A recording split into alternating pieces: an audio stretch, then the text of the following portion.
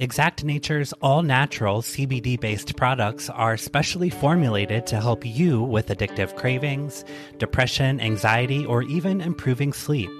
Founded by a father and son in recovery, they truly understand the needs of the sober community. Learn more at exactnature.com, and as a listener of the Sobriety Diaries, use the code TSD20 to receive 20% off.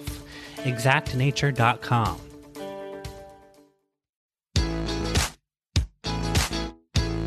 Welcome to the Sobriety Diaries, friends. My name is Nate. I am a grateful recovering alcoholic 6 years from my last drink. My sobriety is such a huge part of who I am. I decided that I needed to help others find their voice and share their journey too. The Sobriety Diaries is a video podcast where we share powerful stories of recovery told by those who live them. Head on over to thesobrietydiaries.com where you can join our insiders list for exclusive content, early release episodes, and more. Also, please share this podcast with just one person in your life who may still be struggling. You just never know what they may need to hear today. Recovery is possible.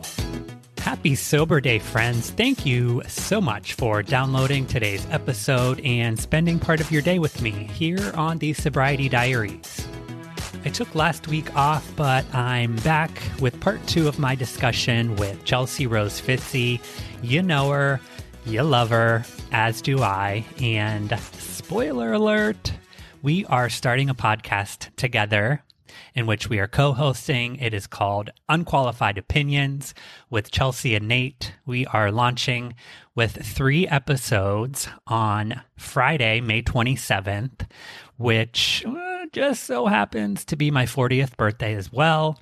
So head over to iTunes or Spotify, Amazon Music, wherever you get your podcasts, and subscribe to the show so you don't miss the launch or any new episodes every Friday. So Chelsea and I go a bit deeper today into our recovery practices and her struggle with bulimia over the years. So let's not waste any more time and open the diary on part 2 with Chelsea Rose Fitzy. I'm super serious around my mom. No idea why that is. Just it is what it is. And then my friends, depending on who, but yeah, I guess when I really think about it, it's my characters that are goofy and silly, but me, I'm very serious. And for a second, I was like offended, I think. I don't know why. Well, I think a lot of times if people, I've had this conversation recently with my supervisor because we are going through a lot of transition at the office, and there's like a lot of like uncertain things, and we had a meeting last week and she was giving me feedback about my performance, and me as like a leader and a coworker and all of these things. And I can't even say that anything she told me was incorrect. So it's almost like when someone holds a mirror up to you or is able to identify or like tell you things about yourself. Not interested. I hate it so interested at all. I'll allow myself to do that. Yeah. And I will be worse than you'll ever be. Right. So I don't need you coming in here and tell me what I already know deep down. Yeah. See, Lynn just came out. I don't like it. My boss, I work for her still, but I just do the social media. Yeah. And she sat me down probably, I would say 3 years in working there full time, 6 days a week, hosting, like managing, hosting, and social media, and then serving tables. So I did a lot there. I wore a lot of hats. And expo. I had expo in the kitchen sometimes. My favorite position, by the way, expo. Oh yeah, so much control. I love it. You are in control. So much control. Like poor little Nick. I used to be so mean to him. I lied to him a lot. She sat me down and she said that I'm too fast, too efficient, too quick, too like overbearingly controlling. Mm-hmm. And that I bring my home life to work, and that I'm very vivacious and loud, and it too much. And it's just everything that I can't hear because of my old. Yeah. You're like, my past. Do you know that I've heard this my entire life? And yet it still bothers me, and yet it still triggers me, and yet I do nothing to change. I don't know that I could change myself, but I could do a persona at work. But when somebody in a higher position than me at a restaurant or a boss in general, like I bet this could be in any position, any job I'd ever have. But when they have constructive criticism that speaks to who I am and doesn't like who I am to my core, who I believe is like a great attribute of mine, and they see it as a negative, I shut down and I want to like be the worst employee you've ever seen. But here's the catcher. She signs my paychecks. Fucking change. Yeah. Right. If you want to act that way, open up your own restaurant and be that way. Coming from a business perspective, like if I was her, I'd probably say the same thing. Like, you don't run this place. I do. You have to follow even if she was doing a great job, just because I didn't like the way she was on my toes, I would have to say something. But knowing what I know, I still cannot control myself. So that brings up a good point, because we've both had, I think, interesting days. Actually, if I can quote your text, what did you say? Shit show or hell something? It's been a day from hell. So what coping skills do we use now, right?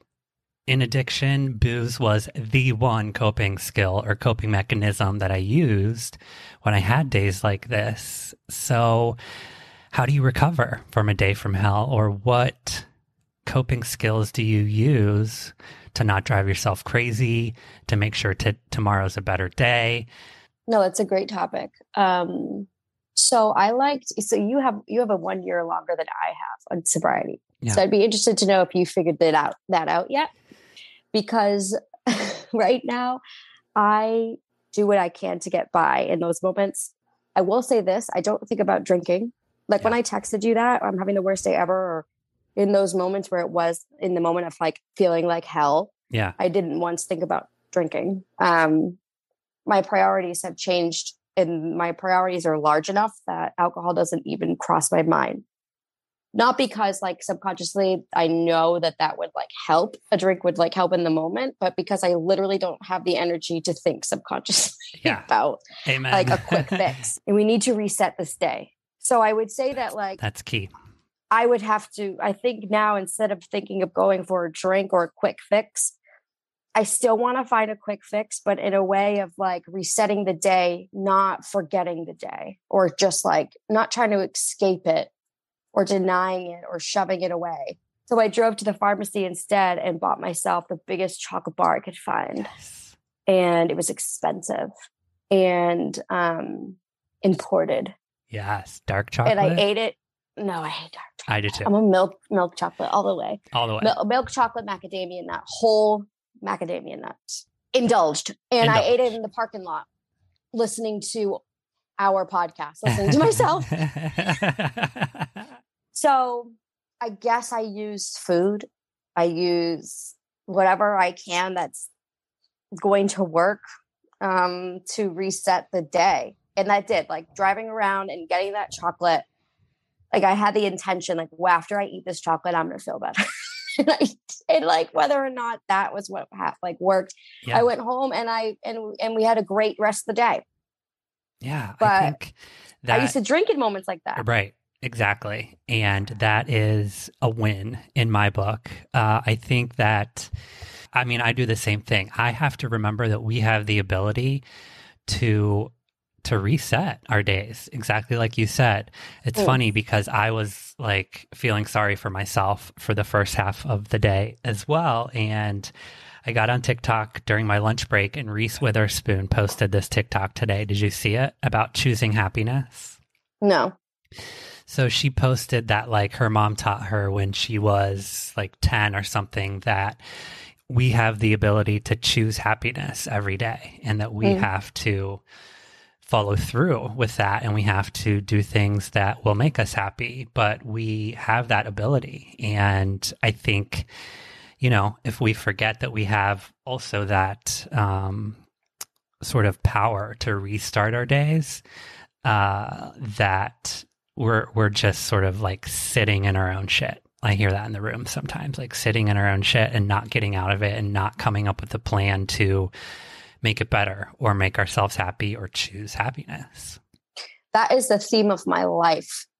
I say the saying about sitting in your own shit. I say that so many times that you'd think I created that saying.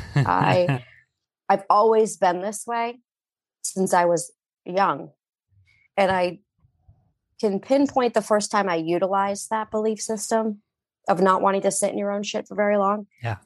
When I was, however age, between 8th and 9th grade, I asked my mom if I could move into my dad's, but in a kind of way where it was, I'm going, if you'll let me. And I don't have much memory other than that. And when I don't pry, like I don't want to know how that conversation went. I don't really remember. I just remember the feeling of, I'm going to go whether you say yes or no. And I didn't want to live there anymore. Who she was married to, I didn't. And I knew at that age that I was not going to sit in my own shit any longer. Like I had to take control of my own happiness. And nobody was going to do it for me, clearly. So I had to go find it. And spoiler alert, when you move from your mom's house to your dad's house, you're still going to be in a home that's not complete. Yeah. So that's a whole other podcast. I mean, do you have a part 3? But that's a whole other thing. for future projects, maybe. Well, you utilize another very important coping mechanism that I'm aware of that you didn't mention. And that is meditation. I wanted to talk a bit about meditation and the importance of that in each of our recovery. So are you willing to walk us through your meditation practice and sort of what that looks like and the importance of it in your recovery? Absolutely. I want to start off by saying that I haven't read any books. I didn't read any how-to, what do you call those, blogs, YouTube, self-help, not one. The only time I had ever looked up how to meditate, I guess, would be when I was giving birth. I looked up hypnobirthing and I read a couple of books and joined a class online and did a lot of YouTube research because I had full intention on birthing using hypnosis instead of drugs. Wow.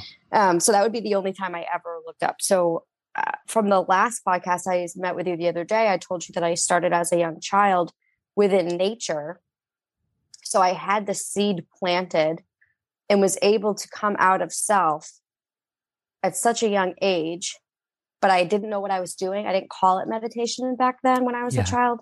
I didn't call it anything. It happened naturally as a way to kind of, like you said, to reset because everything was so loud and I had no control over anything. Like no child has control over their life. Right. Right. And so that was like the one moment where I did have control and to be quiet. I was very like a hyper kid. So that grounded me, and it always happened in nature. And then when I got sober, I had never meditated, not through my teens or 20s, but I didn't lose my connection with nature. So like if I was like outside drinking, I could be out there all night long outside. Same. That was by my myself. Jam. For bottle sure. of wine, bottle of tequila by myself outside in the stars and the wind and the waves. Like I could do that. So I was, I guess, in my own drunken way, kind of like having this like moment of silence with nature. But in sobriety, I started, I realized very quickly that I could not sleep. I did not sleep a wink in detox. Wow. That last time. And the first 2 days, sure, because you have to, like you're on lithium, like you're going to sleep. But once that wore off and they stopped giving me the little green pill, I didn't sleep. And when I got home, I was so nervous because I really like sleep. And Me too. That's why I drank till I passed out. And so one night, I don't know what came across my mind, but I thought, I want to see if there's like any sort of like hypnosis for sleep. And I found this person on YouTube, and Michael Seeley. Mm, Do you know any of his stuff? I don't. And anyway, I'd never heard that last name before, but I gave him a try, and I did not go a day without using his countdown, his hypnosis countdown for sleep for 1 year, exactly 365 days. Wow. Mm-hmm. Just these headphones plugged into my phone, the YouTube underneath my pillow, and I would make sure the YouTube is on. Don't play the next video. Yeah. Yeah. And I started practicing meditation, and it really took a while for me to create my own hypnosis, because that's what meditation is. Yeah. And so then I created my own. I close my eyes. I envision myself putting like a little, I have a big bag of sand, and I put it around my body and create a circle around me in my bed, so that, and if there's somebody else in my bed, I make sure it doesn't include them in my mind, my mind's eye. Yeah. And then I kind of like lock it in, and then go back into my body, and then start my process. And I count backwards from 10. And when I get to 1, I count to 3 going forwards. At each count to 3, I go down a level. And after a while, I just get deep into meditation, and I stop counting. I've done this for other people. It works like within 2 minutes, they're out. They're gone. Goodbye. See you later. Wow. Is that and something I you invented still it do? on my own. Yeah. Every single day, twice a day. Love it. I don't have to do any of that anymore. This thing, I don't have to count. Once I do my little circle around, I just have to concentrate for like a minute or so, maybe. I'm not really sure. But I do have like a timer set on, I listen to different frequencies. I just started doing this. It's probably been a little bit over a month. And what happens is your pineal gland opens up and starts vibrating, and you can feel it. Yeah. Pulsing. Because I always feel this like deep pressure and like a buzz. So you mentioned that we recorded our first episode together.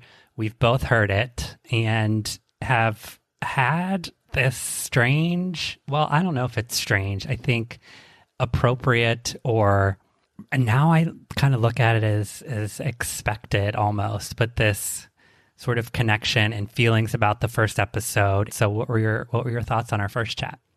Loved it. Loved it. But that's why we're back. but what I tried to listen to it. The third time I listened to it, I tried to listen to it as somebody from a perspective of what I would perceive as what my peers would think, right? Yeah. And I could hear my sober friends being like, even though they would never say this to me, but I imagine they'd be like, well, where's God? Mm.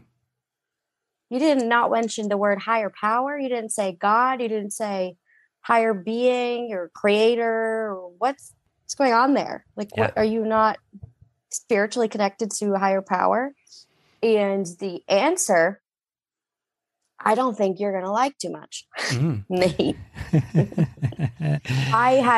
The last 2 times I told my story in a meeting, I didn't say anything about higher power either, because I feel connected with my higher self. I feel solid in the fact that I know I'm not God.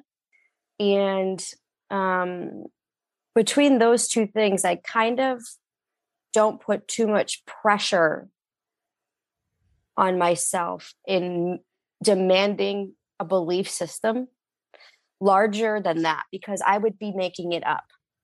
Because I would be saying it because you expecting me to say it, or because I'm in a certain space of where everybody's saying the word God, or everybody's saying higher HP, higher power. Right. And I would be saying it because I want to be part of, but I wouldn't be believing what I'm saying.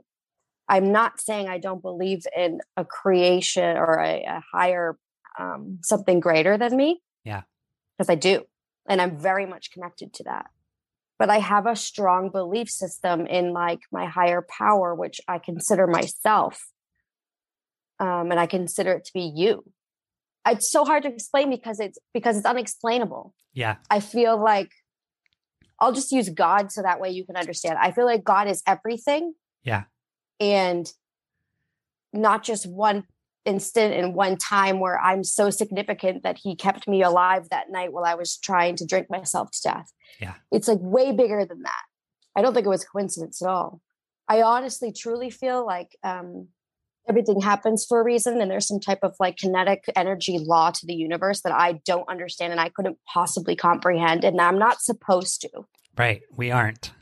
So I refrain from saying that God did this to me because I feel like it's like a group effort. I feel like it's so hard to explain, and wanted to share this with like everybody that could possibly hear this podcast is like I'm trying to say to you. Yeah. It's so hard to want to share a part of you that's like you feel like you might get judged, or I already project like a comment section.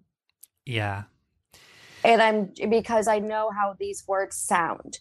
But if you're in my brain, you wouldn't be that big of a deal. I don't like giving my sobriety to God. Yeah. But it sounds so from like the things I learn and read. I'm not supposed to talk like that because like as soon as you start talking like that, I have goosebumps because I know I'm right. Yeah. I could start crying because I'm so afraid to talk about that. I think it goes perfectly with, I mean, part of what we talked about in the first episode is just that evolution. And I didn't even tell you this, but the episode, in full transparency, the episode comes out tomorrow, and the title of it is The Ebbs and Flows of Recovery with Chelsea. And it's just about like the ebbs and flows of our recovery. And perhaps you will feel differently in the future. Perhaps it will change in the future. And I totally get being afraid to speak it because I said for so long that like I didn't want to change anything that I was doing for my sobriety because it worked for X amount of years. You know, I went to a meeting every day. I talked to my sponsor 2 or 3 times a week. I hung out with other alcoholics that were in the rooms. You know, I read my literature. I prayed to my higher power. Like I did these certain things as part of a routine that I never wanted to change because I knew that it worked, and I was scared to change any of them for fear that I would relapse, and not just not keep doing them, but be able to speak about them because of exactly what you're saying. Yeah, that feels good to know I'm not alone in that.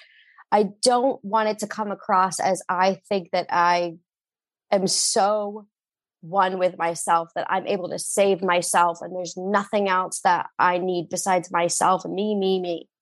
That's not it at all. But I have come to this conclusion from meditating. And what is meditation besides it's prayer? I'm not praying for anything. I set intent. Like I make an intent every time I meditate. That's prayer. Yeah. Even if the intent is to just get out of self and not think for 10, 15 minutes or an hour. But most of the time I come out feeling a connection to something that I can't explain. And I choose not to give that a definition because I can't explain it. Yeah. And then when I'm proud of my sobriety, and I used to say like, for the grace of God, and I just don't. Mm-hmm. I say things like, I fucking worked hard. You did it. I almost died. And for some reason, I didn't. And I'm so afraid to lose that I decided to keep it. And as selfish and as stupid as that sounds, that's what I've always thought, even though I was speaking a different language.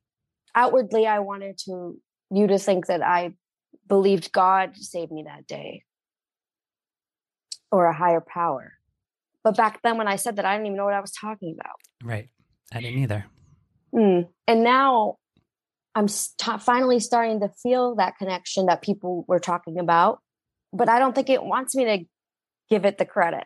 We can take ownership of the work that we've done. We can take ownership of not picking up a drink for over 5 years, over 6 years. I mean, we can take ownership of doing those hard things. I think that's warranted, and fucking do it. If I have any shot at staying sober, I need to be true to myself. You know what's so interesting too is from what I gather from the way other people talk about their experiences, it could have just mean that I haven't experienced that yet. Yeah. And that is okay because even though I am not having a hard time accepting a higher power, if that's the case, because I feel like I do accept that higher power and I connect to it every single moment that I'm breathing. But if I haven't fully made myself aware of that yet, it's still looking after me, even though I don't fully understand it and can't explain it. Isn't that part of a God of your understanding or a higher power of your understanding? Because A, we probably don't understand it, or you can apply it specifically to your own experience. Yeah. I mean, I guess you could put me in that category of a God of my understanding. Yeah. But where I don't feel like I have the common thread with other people is where I thank God every day for me being sober. I don't ever think that thought. I thank myself for not picking up a drink and not screwing up my life. As you should. I do as well. But I don't thank God. I think you would be surprised at the amount of people that think very similarly to you.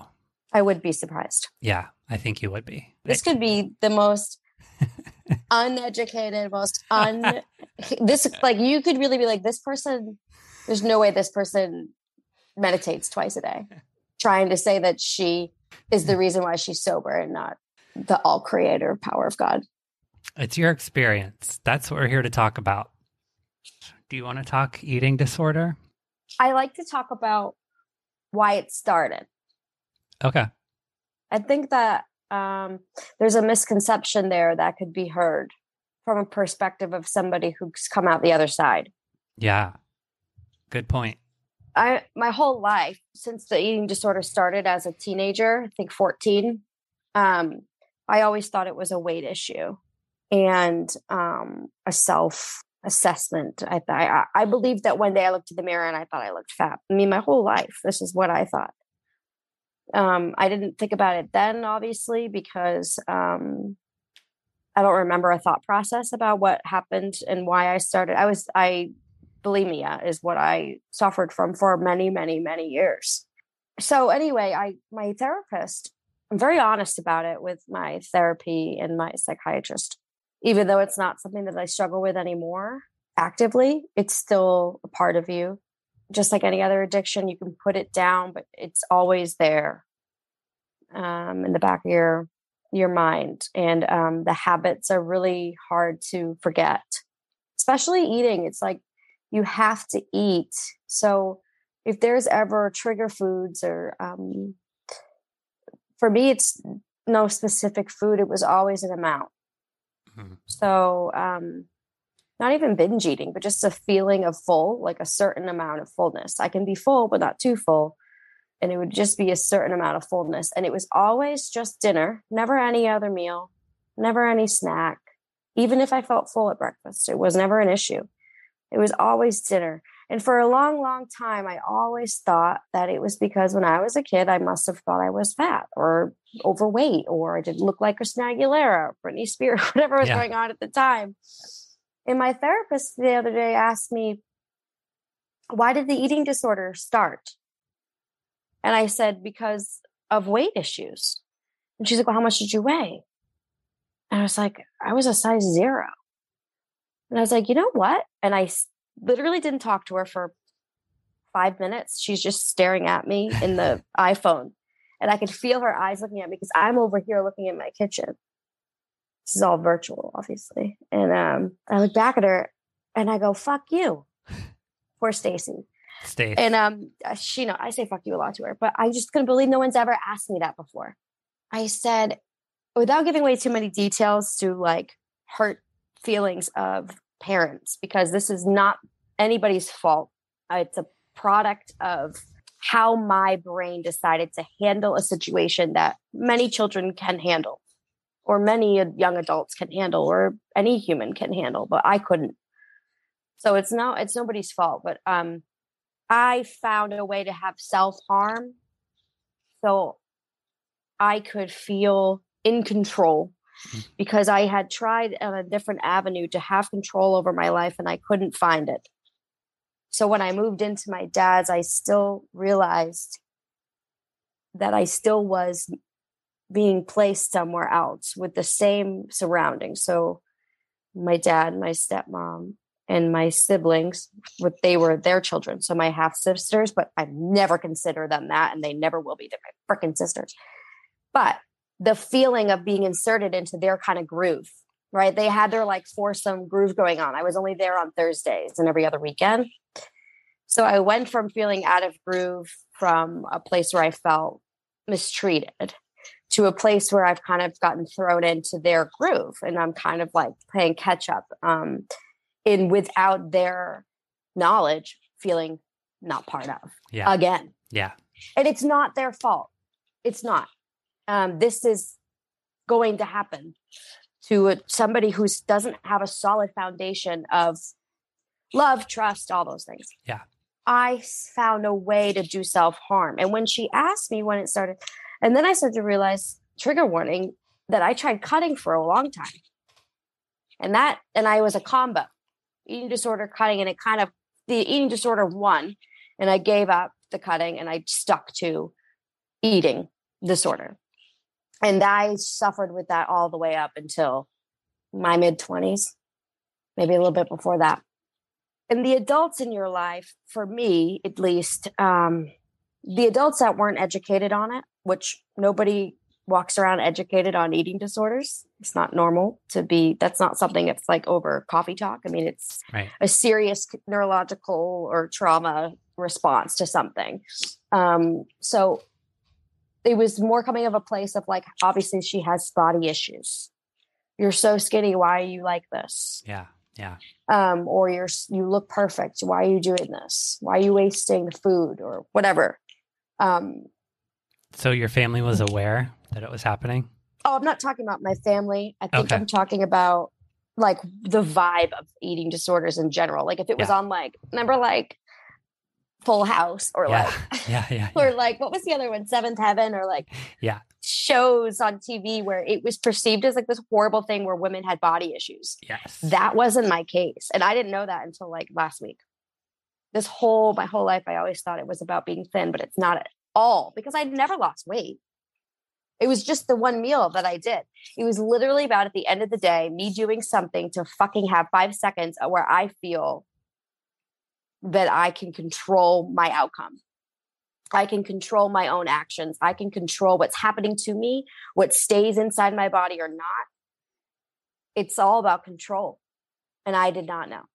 And I have now been working with my therapist to heal that little girl who just wants so badly to feel home. It's not as dramatic as I'm making it. I eventually did find my groove with my dad and my stepmom, and my mom got divorced and moved into the town I was living in. And I saw her every day, and I was with, a very, very happy upbringing when I moved into my dad's. I think I a lot of times forced that smile and still felt in the back of my mind, just still not part of. Whether that was just the damage was already done or it was really happening, I don't know. I think that has a lot to do with my alcoholism. I think that being in situations, there's so many things that contributed to me being a drunk. But I can imagine that. Now let's talk about relationships and how I am horrible at them because I'm always searching for this home. And so I'm going to date people who can provide that to me instantly. And I did that serially. And once that feeling was gone, I would be gone. Goodbye. Peace. I want the financial stability, the roof over my head, the feeling of a home, the feeling of we're a little unit, family unit, for like 2-3 years tops. And then I'm out. And alcohol fits in because I don't really love these people. I didn't know what love was until I met my husband. I think I loved everybody I've ever been with in a different way, but not like this. This feels like home. But what's interesting is, and I'll quote my dad. So my husband and I started dating, and we're sober. We go to visit my family in New Hampshire on a ski trip. And we're in North Conway. And my dad looks at my husband, whom he's met twice, and says, "Thank you for bringing my daughter home." And he goes, "Oh, yeah, no problem." And I was like in the corner, like crying, because he was right. Like, whatever, my sisters will tell you till they're blue in the face the same exact thing, that it's the Chelsea that they remember when they were little kids. And just this totally authentic, younger version of myself that I let go a long time ago. And he brings this safe, I feel so safe with him and so connected, like solid, that he's not going anywhere ever. Even as just when he was just my friend. So I was able to be like goofy with him. Like I told you, like we used to make those funny videos. Like I was like literally like my authentic 100% self with him. And no one else had ever brought that out of me. That sense of home, that sense of like, I'm so safe. I can be whoever I want to be. And I had never experienced that till him. That's why it's easy to stay sober with him, because I'm not missing anything. Wow. And I'm able to like concentrate on myself and help fix myself. I think when you said like you're not missing anything, that's pretty deep. It's hard to like admit when you're shit.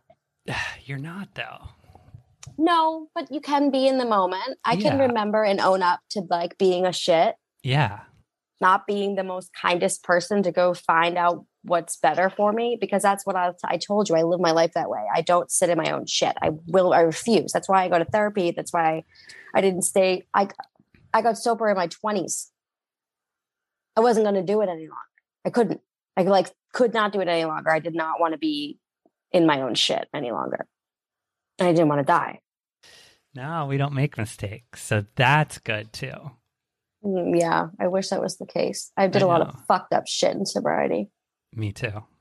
Because guess what? We're people. We're humans. We're sober humans. It's because you're 40. It's true. Thanks so much for listening today, friends. Hopefully you heard something that resonates with you. And if we help just one person, our job is done. Make sure you check out today's show notes for all of the information on today's episode and how to connect with our guests. You can find all things podcast related and subscribe to our show at thesobrietydiaries.com, youtube.com/Nate Kelly, where we upload today's video podcast, and on Instagram at the Sobriety Diaries Pod. Check back every Wednesday for new episodes with new stories to tell. But until then, try your best not to drink and be good to yourself. Bye, friends.